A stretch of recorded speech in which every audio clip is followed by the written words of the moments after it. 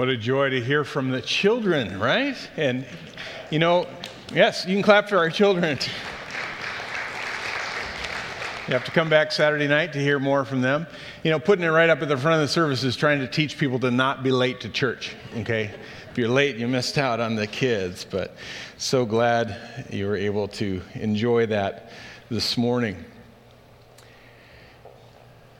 Thank you to our veterans. Appreciate your service. If you were here last week, you got to hear from Andy Campman, and now I've decided that I need to model myself after his preaching a little bit more, so I'm going to get around here, and I'm going to see if my cardio can handle it, okay? If I can move around like that, he's enthusiastic, and what a great man to have here. What a wonderful message. Encouraging you to ask that question, who is my they? Who's holding you accountable to mission? And we're importance of sending, praying, mobilizing, welcoming, and even going. 2 weeks ago, we looked at Acts, and we were at the end of 15, beginning of chapter 16. We're going to be there today, so turn there and be ready. Remember, the theme was relational discord and God, the Spirit's redirection, both serve the ultimate goal of strengthening the churches and growing in the gospel proclamation. Paul and Barnabas had a sharp disagreement, but God even worked through that.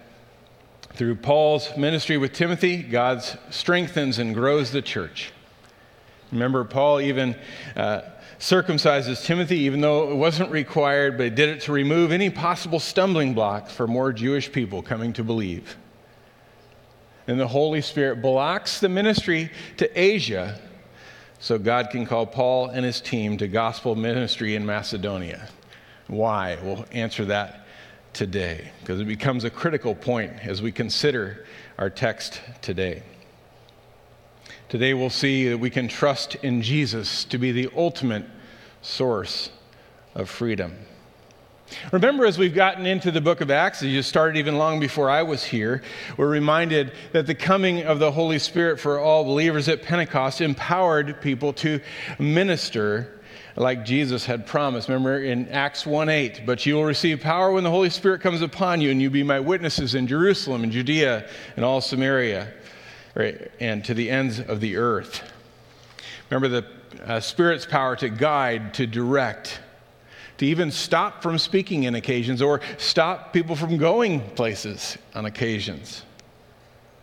That same Spirit that currently directs and guides us as we serve, and our missionaries as well, guiding our lives as believers. Look with me now at Acts chapter 16, starting in verse 11. Acts 16:11. So setting sail from Troas, we made a direct voyage to Samothrace, and on the following day to Neapolis, and from there to Philippi, which is a leading city in the district of Macedonia and a Roman colony. We remained in this city some days. And on the Sabbath day, we went outside to the gate to the riverside, where we supposed there was a place of prayer.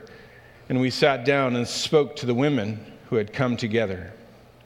One who had heard us was a woman named Lydia, from the city of Thyatira, a seller of purple goods, who was a worshiper of God.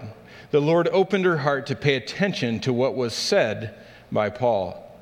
And afterwards she was baptized, and her household as well. She urged us, saying, "If you have judged me to be faithful to the Lord, come to my house and stay." And she prevailed upon us. Would you join me in prayer? Father, we come to you this morning recognizing that you are the Holy One.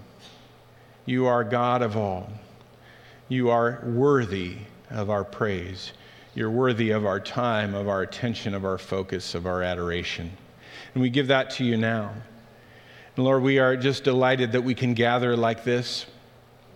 We are so thankful for the freedom that we have in this nation to gather, and we recognize that that was a costly freedom earned by our veterans. Father, thank you for allowing this nation to have the freedom that it does. Lord, may we steward it well in worshiping you. Father, we pray for the East Campus this morning. We ask your blessing upon the ministry there and the preaching there. Father, would you be in our midst and would you move mightily? And Lord, would your Spirit guide and lead and teach as only he can? We give this time to you, Lord, and we ask your blessing upon it. In the name of Jesus, we pray. Amen. So Lydia finds freedom through faith in Christ. Here they are in Philippi within Macedonia. It's not the capital city of Macedonia, that was Thessalonica, but it's a first or a leading city of Macedonia. Roman colonized port established in 42 BC. Veteran Roman soldiers were sent there as colonizers. It was a reward for their faithful service to Caesar.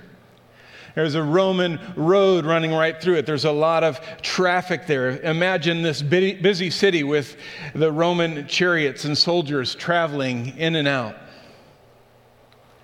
We're told that Paul and Silas, they go to a riverside place of prayer, a place where they thought that they would gather, and that means that there was likely no synagogue there. Again, I think we mentioned before, it takes a minimum of 10 Jewish men for them to form a synagogue. So very few Jews, so likely they chose a place where it could be ritually pure, some place where there could be washing. We're not exactly sure what the motivation would have been. And it's very possible that they may not have been welcomed within the Roman colony of Philippi, at least not in a large way. And there they found these women, and they began to teach these women. And we might see an answer to a previous question that emerged. Look at verse 14 again. One who heard was a woman named Lydia, from the city of Thyatira, a seller of purple goods, who was a worshiper of God. The Lord opened her heart to pay attention to what was said by Paul. Please don't miss that phrase, that the Lord opened her heart to pay attention to what was said by Paul. This is the Spirit of God working in the heart of this woman. As much as it's important for us to share the gospel and to live it out in front of people, we also need to remember that it is God who changes the heart. It's God who does it. So here we have this woman, Lydia, who responds in faith and chooses to be baptized as well. And a good reminder for you, if you know Jesus Christ as your Savior, you've never been baptized, I encourage you to follow the Lord in baptism. Sign up for our next baptism. She was a seller of purple. Likely a woman of wealth. The purple items were luxury items. They would use them to adorn their clothing or to signify things within their dress. And no doubt quite successful as she welcomes them to come and to stay in her own home. What a beautiful picture of a godly and hospitable woman. Look with me at verse 16. As they were going to the place of prayer, we were met by a slave girl who had a spirit of divination and brought her owners much gain by fortune telling. She followed Paul and us, crying out, "These men are servants of the Most High God, who proclaim to you the way of salvation." And she kept doing this for many days. Paul, having become greatly annoyed, turned and said to the Spirit, "I command you in the name of Jesus Christ to come out of her." And it came out of her that very hour. Just a little detail here. You notice that the us in there again. As we mentioned 2 weeks ago, Luke is now including himself in the narrative, so he's joining with them. But here we see this slave girl set free. And certainly it presents the question of what was possessing her. You know how we've used that phrase every now and then, what in the world possessed you to do that, right? It's not really a very pleasant phrase when you think about it. In this culture, they would have believed that a spirit of divination was empowered by Python, the mythical dragon that guarded the temple of the priestess. The term eventually became used for anyone possessing some kind of supernatural force or power. But here's this woman who has this ability, and many people would have relied upon her to make critical decisions. They would go to her and want to know how things would turn out. They would even have military generals that would come and seek her or someone like her for the military decisions they were going to make. What's fascinating is that she is one who introduces them. This demon-possessed, fortune-telling slave girl is actually giving true proclamation here. It's fascinating. From a demon-possessed girl. And we ask the question, how does she know? And we can certainly go back to the Gospels and see Jesus' interaction with those who are demon-possessed, and we see that they clearly knew who he was.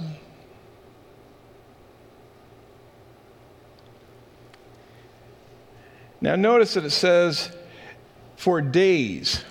Now, it started out that they were just going out to the place of prayer, and whether or not she followed them then beyond that for days, we don't know. But you have to wonder, if this goes on for days, why doesn't Paul get annoyed sooner? Because it says he gets annoyed. He's greatly annoyed. Honestly, that made me feel a little better. Anybody here ever get annoyed? Just me. This service leaves me hanging out to dry so often. You are far more righteous than I, apparently. I get annoyed from time to time. Apparently none of you do, but I'll tell you what it's like later. Paul's annoyed, and he seems to act out of a desire to be free of her. Isn't that interesting? He's frustrated. And he commands the demon to leave. It might have just been his way of just shutting her up. It works. The demon leaves her, and she is free. Annoyed or not, whatever the motivation was, she is set free. Look at verse 19. But when her owners saw that the hope of gain was gone, they seized Paul and Silas and dragged them into the marketplace before the rulers. And when they had brought them to the magistrates, they said, "These men are Jews, and they are disturbing our city. They advocate customs that are not lawful for us as Romans to accept or practice." The crowd joined in attacking them, and the magistrates tore the garments off of them and gave orders to beat them with rods. And when they had inflicted many blows upon them, they threw them into prison, ordering the jailer to keep them safely. Having received this order, he put them into the inner prison and fastened their feet in the stocks. Here there's an attempt made to take the physical freedom away from Paul and Silas. I want you to think about this for a minute. For these slave owners to be mad at Paul and Silas for having done this, for having taken away her ability, they must first have believed that Paul and Silas actually possessed the power to accomplish it, right? Think about that for a minute. For them to accuse them and to be that mad at them, they have to have understood that their power exceeded the power that she had. So what would cause them to believe that and then not believe what message they carry? I mean, why wouldn't they at that point go, wow, we should hear what they have to say? I think the simple answer here is they're too greedy. The love of money is the root of all evil, right? And they were already familiar with the power of the spirit world. They had watched it make them a lot of money. So it wasn't so stunning to them that there would be this supernatural power. But how could they miss it? How could they not see that the power that Paul had within him, the Spirit of the living God, was greater? And why wouldn't they pursue that? And I would suggest they're just hard-hearted to the truth. They were just plain spiritually blind. And it's ironic here that in their anger, when they seize them and drag them, they bring them into the city and make the accusation. The accusation is that these have caused a riot. In the Roman culture, in a Roman colony like this, Romans really prided themselves in order. They wanted control. So the idea is these guys are coming in and they're taking our order away. They're taking control away, so we've got to do something about it. And they cause a riot in doing so, which is interesting. Look at verse 22 again. The crowd joined in attacking them, and the magistrates tore the garments off of them and gave orders to beat them with rods. So note here, this is an authorized beating. The crowd jumps in, which is interesting to think of what this must have been like. They're stripped. They're beaten with rods, humiliated, imprisoned, with their feet in stocks.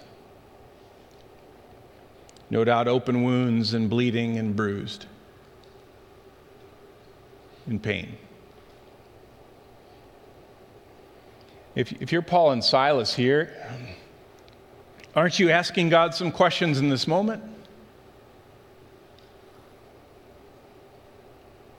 Did we go to the wrong part of Macedonia? God, did we miss a turn? Did we get on the wrong side of the tracks here, or what happened? Didn't you give a vision of a man calling us? Where's that man? And we met Lydia, and certainly you did a great thing in her life. By the way, an interesting thing to note here is that Lydia's in Philippi here, right, in Macedonia. But notice where it said she's from. Thyatira. Look at the map. Top center, right above Asia, right below where it says Mysia. Isn't it interesting that they were not allowed to go there, and yet they ministered to somebody from there? God just works in amazing ways. But certainly they had to be thinking, okay, Holy Spirit, you stopped us from speaking in those places. You stopped us from going to those places. And you led us here. And you had to be thinking they'd be going, you led us here for this? So that we could be publicly humiliated and beaten and imprisoned? Isn't this a blame God moment for Paul and Silas? Think about it. I suspect I'm not going to poll you because you always leave me hanging, but most of you at some point have probably blamed God for something, haven't you? Notice I'm not putting my hand up. I don't dare. But you blamed God at some point. God, what are you doing? God, why have you allowed this? For some circumstance in your life, for some problem in your life, some pain, some hurt. God, what have you done to me? And you and I know from Scripture that's a wrong perspective to have on circumstances, to have on hardships, to have on pain, to have on loss, on grief. But you have to be thinking, God, you sent us here. You didn't let us go that way. You didn't let us go that way. You wanted us to go this way, and this is what it brings. But I don't think that Paul and Silas were complaining. But notice, I'm not suggesting that they enjoyed the pain or the humiliation. I think they just understood the value of obedience. And maybe we could say, maybe it wasn't God's plan that this happened, because it wasn't God's plan for Paul to get annoyed and go, "Spirit out." So maybe that was something he had done. because he, like me, was capable of being annoyed. None of you, but me. I'm not bitter. Yes, I am. Remember later on, Paul would write, "To live is Christ, and to die is gain." Thank you. To live is Christ, to die is gain. And we can look at it and say, certainly Jesus would have wanted this slave girl to be free from the demon, right? I mean, look at the Gospels. So I don't think it was Paul acting out of line. Let's continue on with one of the greatest shifts in circumstances we find in Scripture. Look at verse 25. About midnight, Paul and Silas were praying and singing hymns to God. And the prisoners were listening to them. And suddenly there was a great earthquake, so that the foundations of the prison were shaken. And immediately all the doors were opened, and everyone's bonds were unfastened. And when the jailer woke and saw that the prison doors were open, he drew his sword and was about to kill himself, supposing that the prisoners had escaped. But Paul cried with a loud voice, "Don't harm yourself, for we are all here." And the jailer called for the lights and rushed in. And trembling with fear, he fell down before Paul and Silas. And he brought them out and said, "Sirs, what must I do to be saved?" And they said, "Believe in the Lord Jesus, and you will be saved, you and your household." And they spoke the word of the Lord to him and to all who were in his house. And he took them that same hour of the night and washed their wounds and was baptized at once, he and all his family. Then he brought them up into his house and set food before them, and he rejoiced along with his entire household that he had believed in God. What a moment. This long, eventful night. A lot happening here in the night.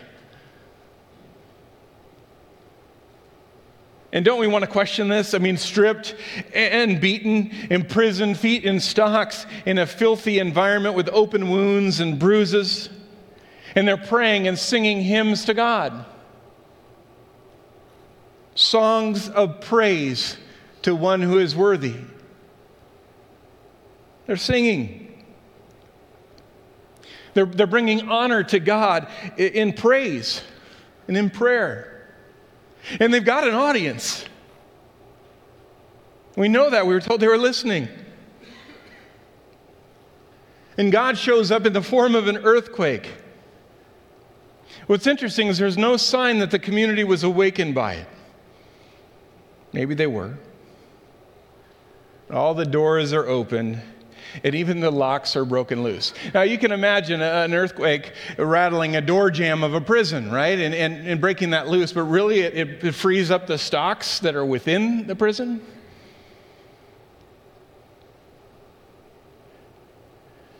And the jailer awakes to the door open. A source of great fear for him, for one like him to have failed in retaining his prisoners, he would have been treated horribly and put to death. So he assumes they're gone and prepares to take his own life. Figures, I'd rather end it before they do. Don't harm yourself. We're all here. And your question could be asked, why are they all there? I mean, what stopped the other prisoners from leaving? And the simple fact is we don't know how quickly the jailer woke up. Maybe he just woke up because of the earthquake and nobody even had time to. And maybe the other prisoners don't want to leave if Paul and Silas aren't leaving, based upon what they'd experienced in the previous hours. But notice the response of the jailer. To fall before them, "Sirs, what must I do to be saved?" What a moment. What a moment. It gives them a chance to say, "Believe in the Lord Jesus and you will be saved, you and your household. The gospel, the good news. Believe in the Lord Jesus and you will be saved. Gets to go into his house and say, listen, this is available for you too. And I want to stop and say, what caused this man to ask what he asked? He didn't come in and say, thank you for not leaving. Or, why didn't you take off? Not, why do you have such a positive attitude in such a bad circumstance? And I can't help but wonder if Paul and Silas hadn't already explained everything upon their arrival. Hadn't been saying, it's all right, God's in control. We don't care if we're in prison or outside of prison. It doesn't matter because God is with us. And we offer him praise. Can we tell you about Jesus?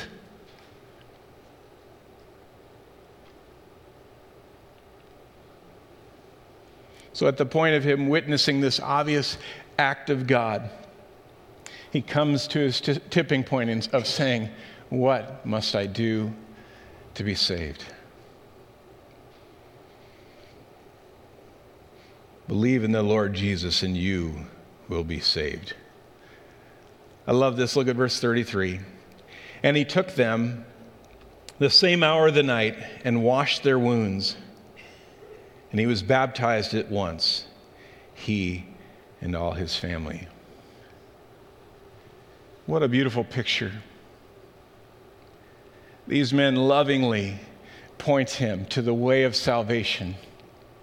They point him to freedom in Christ. He and his family as well. And what does he do with them? He tries to nurture them. He cares for them. He washes their wounds.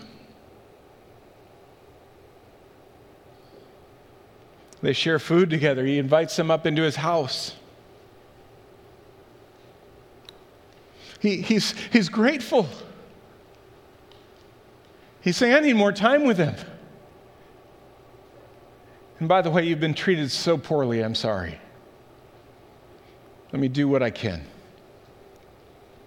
Because you have made my night. And you've set me free. Look at verse 35.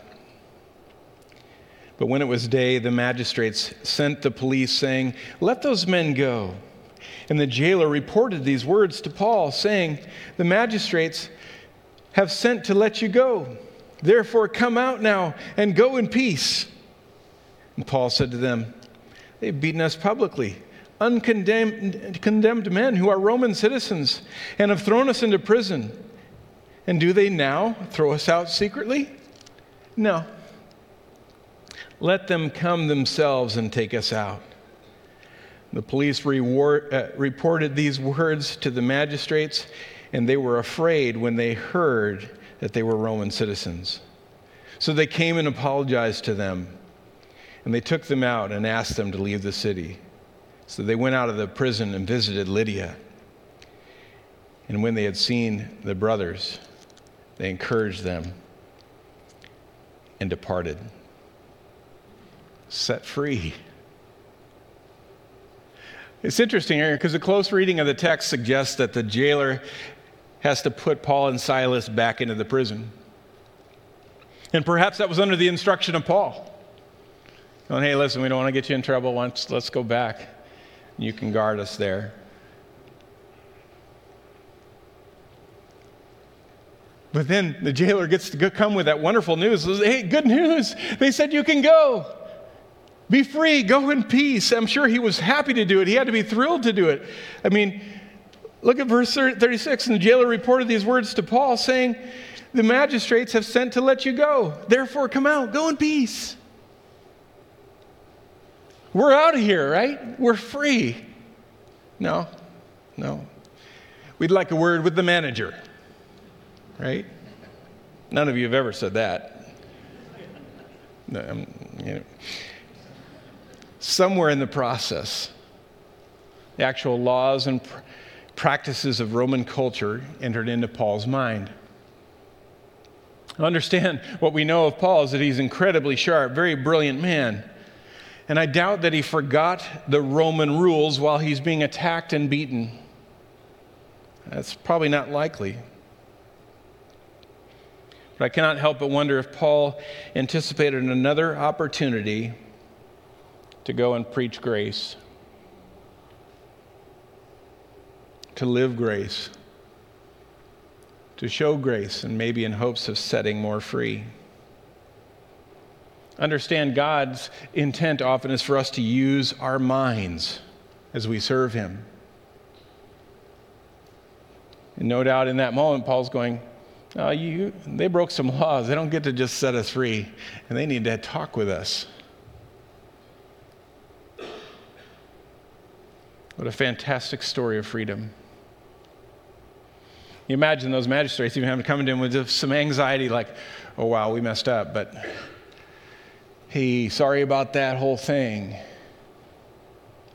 And maybe they say, it's all right. Can we tell you about freedom? What freedom is really like, and where that freedom is found. The sight of freedom. This whole account to me is about freedom.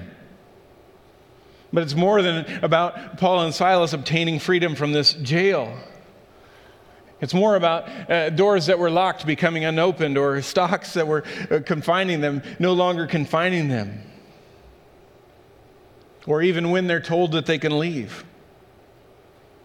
It's about that moment when Lydia's heart embraces the truth of Jesus Christ, of the gospel, the truth of his death and resurrection.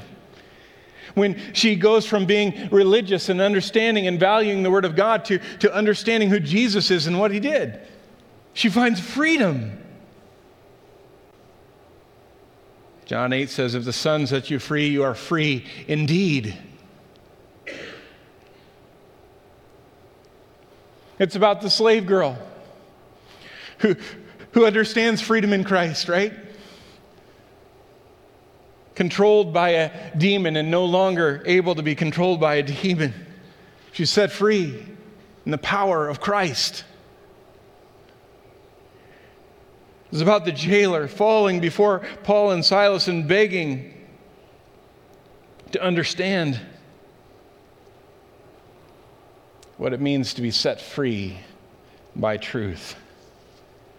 I don't know, maybe he was the man in Paul's vision of Macedonia.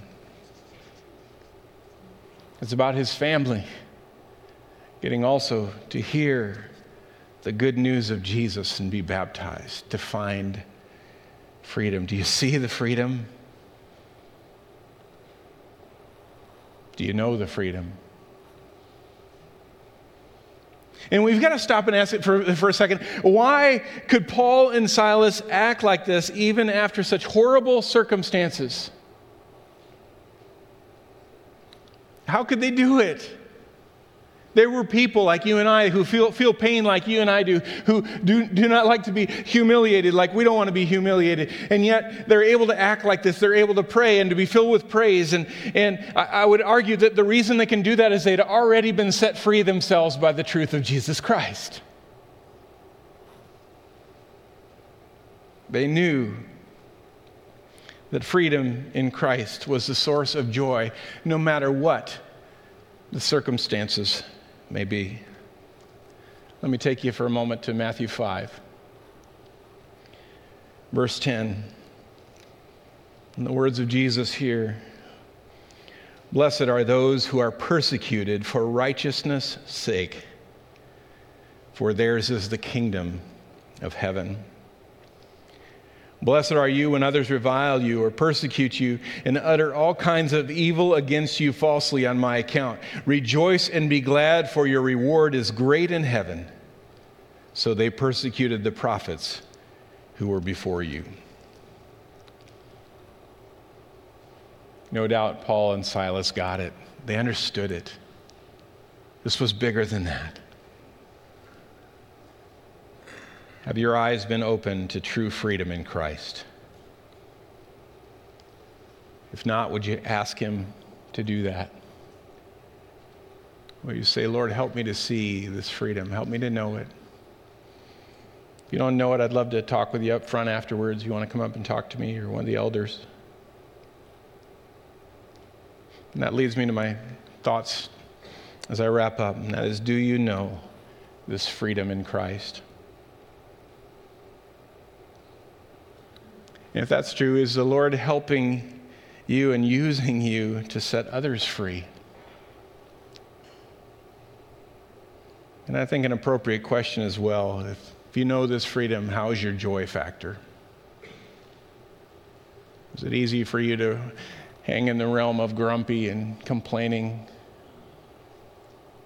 Or does the freedom in Christ bring you joy no matter what your circumstances may be?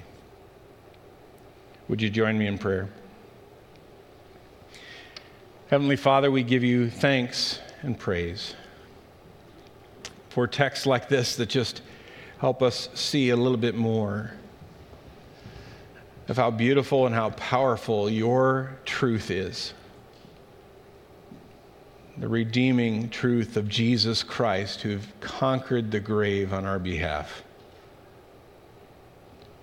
who redeemed us out of the prison of our sin into the freedom of Christ. Lord, we bring praises to you because you are King of Kings and Lord of Lords, and that victory that our Savior Jesus brought us, that was born out of his suffering and his death. Lord, may our spirits and our hearts be renewed as we think of what Jesus endured to purchase our salvation. Lord, as we think about that, may our own self-focused thoughts just fade away as we realize that you, Lord, are the only one we need. Father, may we remain faithful until the glorious day when we come and join in worship together before your throne, recognizing that we are freed from the shame of sin and we share in the righteousness of our Savior. That grace has called us from the prison of sin into freedom. Father, thank you. Lord, would you keep us focused on you, filled with the joy that comes from the freedom we find in the gospel. And it's in Jesus' name we pray. Amen.